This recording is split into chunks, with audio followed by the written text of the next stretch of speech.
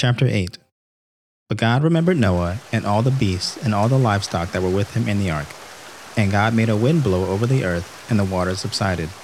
The fountains of the deep and the windows of the heavens were closed, and the rain from the heavens was restrained, and the waters receded from the earth continually. At the end of 150 days, the waters had abated, and in the 7th month, on the 17th day of the month, the ark came to rest on the mountains of Ararat. And the waters continued to abate until the 10th month. In the 10th month, on the 1st day of the month, the tops of the mountains were seen. At the end of 40 days, Noah opened the window of the ark that he had made and sent forth a raven. It went to and fro until the waters were dried up from the earth. Then he sent forth a dove from him to see if the waters had subsided from the face of the ground. But the dove found no place to set her foot, and she returned to him to the ark, for the waters were still on the face of the whole earth. So he put out his hand and took her and brought her into the ark with him. He waited another 7 days. And again he sent forth a dove out of the ark. And the dove came back to him in the evening, and behold, in her mouth was a freshly plucked olive leaf. So Noah knew that the waters had subsided from the earth. Then he waited another 7 days and sent forth the dove, and she did not return to him any more. In the 601st year, in the 1st month, the 1st day of the month, the waters were dried off the earth. And Noah removed the covering of the ark, and looked, and behold, the face of the ground was dry. In the 2nd month, on the 27th day of the month, the earth had dried out. Then God said to Noah, "Go out from the ark, you and your wife, and your sons wives with you. Bring out with you every living thing that is with you of all flesh, birds and animals, and every creeping thing that creeps on the earth, that they may swarm on the earth, and be fruitful and multiply on the earth."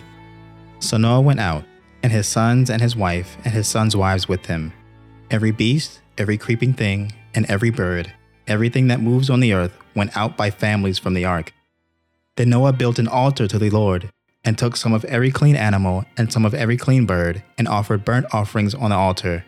And when the Lord smelled the pleasing aroma, the Lord said in his heart, "I will never again curse the ground because of man, for the intention of man's heart is evil from his youth. Neither will I ever again strike down every living creature as I have done. While the earth remains, seed time and harvest, cold and heat, summer and winter, day and night shall not cease." And God blessed Noah and his sons and said to them, "Be fruitful and multiply, and fill the earth. The fear of you and the dread of you shall be upon every beast of the earth, and upon every bird of the heavens, upon everything that creeps on the ground, and all the fish of the sea. Into your hand they are delivered. Every moving thing that lives shall be food for you, and as I gave you the green plants, I give you everything. But you shall not eat the flesh with its life, that is, its blood. And for your lifeblood I will require a reckoning. From every beast I will require it, and from man. From his fellow man I will require a reckoning for the life of man. Whoever sheds the blood of man, by man shall his blood be shed, for God made man in his own image. And you, be fruitful and multiply, increase greatly on the earth and multiply in it." Then God said to Noah and to his sons with him, "Behold, I establish my covenant with you and your offspring after you, and with every living creature that is with you, the birds, the livestock, and every beast of the earth with you, as many as came out of the ark. It is for every beast of the earth. I establish my covenant with you, that never again shall all flesh be cut off by the waters of the flood, and never again shall there be a flood to destroy the earth." And God said, "This is the sign of the covenant that I make between me and you and every living creature that is with you, for all future generations. I have set my bow in the cloud, and it shall be a sign of the covenants between me and the earth. When I bring clouds over the earth, and the bow is seen in the clouds, I will remember my covenant that is between me and you and every living creature of all flesh. And the waters shall never again become a flood to destroy all flesh. When the bow is in the clouds, I will see it and remember the everlasting covenant between God and every living creature of all flesh that is on the earth." God said to Noah, "This is the sign of the covenant that I have established between me and all flesh that is on the earth." The sons of Noah who went forth from the ark were Shem, Ham, and Japheth. Ham was the father of Canaan.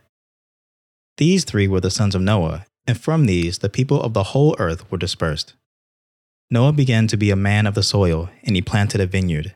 He drank of the wine and became drunk and lay uncovered in his tent.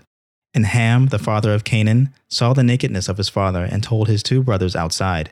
Then Shem and Japheth took a garment, laid it on both their shoulders, and walked backward, and covered the nakedness of their father. Their faces were turned backward, and they did not see their father's nakedness.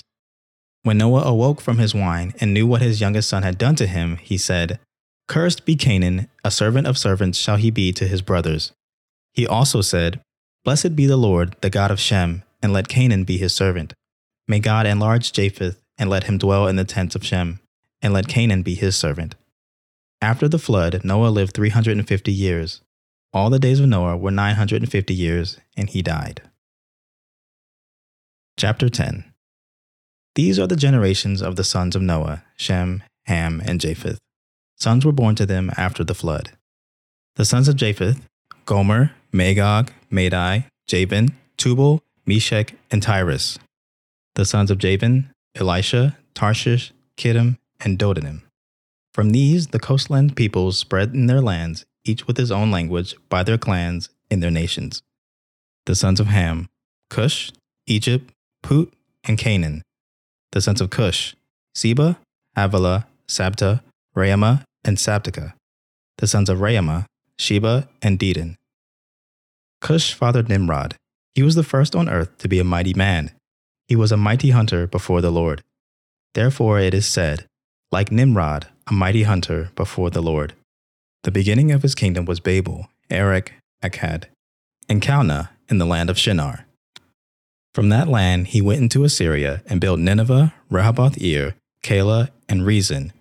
Between Nineveh and Calah, that is the great city. Egypt fathered Ludim, Anamim, Lehabim, Naphtahim, Pathrusim, Casluhim, for whom the Philistines came, and Caphtorim. Canaan fathered Sidon his firstborn, and Heth, and the Jebusites, the Amorites, the Girgashites, the Hivites, the Archites, the Sinites, the Arvadites, the Zemarites, and the Hamathites. Afterward, the clans of the Canaanites dispersed, and the territory of the Canaanites extended from Sidon in the direction of Gerar as far as the Gaza, and in the direction of Sodom, Gomorrah, Admah, and Zeboiim as far as Lasha. These are the sons of Ham by their clans, their languages, their lands, and their nations. To Shem also, the father of all children of Eber, the elder brother of Japheth, children were born. The sons of Shem: Elam, Asher, Arpachshad, Lud, and Aram. The sons of Aram: Uz, Hul, Gether, and Mash. Arpachshad fathered Shelah, and Shelah fathered Eber. To Eber were born 2 sons. The name of the one was Peleg, for in his days the earth was divided, and his brother's name was Joktan. Joktan fathered Almodad, Sheleph, Hazar-Mabeth, Jerah, Hadaram, Uzal, Diklah, Obal, Abimael, Sheba, Ophir, Havilah, and Jobab. All these were the sons of Joktan. Territory in which they lived extended from Mesha in the direction of Sephar to the hill country of the east. These are the sons of Shem by their clans, their languages, their lands, and their nations. These are the clans of the sons of Noah, according to their genealogies, in their nations, and from these the nations spread abroad on the earth after the flood. Chapter 11. Now the whole earth had one language and the same words. And as people migrated from the east, they found a plain in the land of Shinar and settled there. And they said to one another, "Come, let us make bricks and burn them thoroughly." And they had brick for stone and bitumen for mortar. Then they said, "Come, let us build ourselves a city and a tower with its top in the heavens, and let us make a name for ourselves, lest we be dispersed over the face of the whole earth." And the Lord came down to see the city and the tower which the children of man had built. And the Lord said, "Behold, they are one people, and they have all one language, and this is only the beginning of what they will do. And nothing that they propose to do will now be impossible for them. Come, let us go down and there confuse their language, so that they may not understand one another's speech." So the Lord dispersed them from there over the face of all the earth, and they left off building the city. Therefore its name was called Babel, because there the Lord confused the language of all the earth. And from there the Lord dispersed them over the face of all the earth. These are the generations of Shem. When Shem was 100 years old, he fathered Arpachshad 2 years after the flood. And Shem lived after he fathered Arpachshad 500 years and had other sons and daughters. When Arpachshad had lived 35 years, he fathered Shelah. And Arpachshad lived after he fathered Shelah 403 years and had other sons and daughters.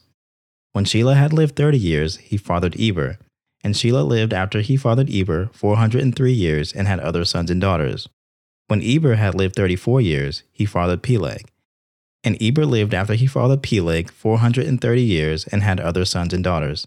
When Peleg had lived 30 years, he fathered Reu. And Peleg lived after he fathered Reu 209 years and had other sons and daughters. When Reu had lived 32 years, he fathered Serug. And Reu lived after he fathered Serug 207 years and had other sons and daughters. When Serug had lived 30 years, he fathered Nahor. And Serug lived after he fathered Nahor 200 years and had other sons and daughters. When Nahor had lived 29 years, he fathered Terah. And Nahor lived after he fathered Terah 119 years and had other sons and daughters. When Terah had lived 70 years, he fathered Abram, Nahor, and Haran. These are the generations of Terah. Terah fathered Abram, Nahor, and Haran fathered Lot. Haran died in the presence of his father Terah in the land of his kindred, in Ur of the Chaldeans. And Abram and Nahor took wives. The name of Abram's wife was Sarai, and the name of Nahor's wife, Milcah, the daughter of Haran, the father of Milcah and Iscah. Now Sarai was barren. She had no child. Terah took Abram his son, and Lot the son of Haran his grandson, and Sarai his daughter-in-law, his son Abram's wife, and they went forth together from Ur of the Chaldeans to go into the land of Canaan. But when they came to Haran, they settled there. The days of Terah were 205 years, and Terah died in Haran. Yo, 皆さん、こんにちは。James です。Peculiar Podcast へようこそ。And I should probably start talking in English. Hey everybody, it's James. Thank you for listening to the Peculiar Podcast. We just went over chapters 8 through 11 of Genesis, and I'm going to talk about some things that stuck out to me. So the part about the Tower of Babel has always intrigued me because it just seems interesting how all the languages of the world and all the peoples of the world most likely came from this one event. In chapter 11, verse 6, it says, "Behold, they are one people, and they have all one language, and this is only the beginning of what they will do. And nothing that they propose to do will now be impossible for them." So these people have one language, they're all on the same page, and because of this singular language, nothing that they propose to do will be impossible. And I used to think that this wasn't a problem. Like, why would, people being united together and having one language and, being able to do whatever they propose be possible? Why is this such a bad thing? It's a bad thing because it shows man's disobedience to God's command to fill the earth in chapter 9, verse 1. And also it shows how man didn't believe that God wouldn't flood the earth again, because they're building this tower that goes all the way up to the heavens as a way to escape God's wrath to flood the earth, to do it again, even though he promised he wouldn't with the bow in the sky. The tower is also a representation of pride. In verse 4, they come together and say, "Let us build ourselves a city and a tower with its top in the heavens, and let us make a name for ourselves." And so while this tower looks like this amazing thing, it's actually built without any regard to God and his commandment to fill the earth. And so God comes down, and in all of his power, he disperses the people. He changes their language. And I don't know, it's just mesmerizing. And I think about the verse that says, "The fear of the Lord is the beginning of wisdom," because God can do whatever he wants at any time he wants. And, there isn't a whole lot that we can say or do about it. So, it would be wise for us to fear God and his power and to obey him. I will say this about the language thing, though. There was one language in the earth, and it united everyone. And God said that, whatever they proposed to do wouldn't be impossible for them. And this makes me think of the language of speaking in tongues and how there's this one language that God gave us on the day of Pentecost that unites us all together. Tongues is the thing that can subvert any language and any culture, and it unites us together in Christ and compels us to love one another. And it's that love, and it's by that love that the world will know that Jesus is real.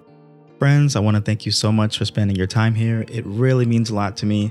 This is intended to be a conversation, so if you have any thoughts, questions, or anything you want to say, feel free to message me on Instagram at _peculiar productions, or head over to the Facebook page. Links are in the podcast notes. Continue to fight the good fight. Know that I love you, but Jesus loved you first. See you tomorrow.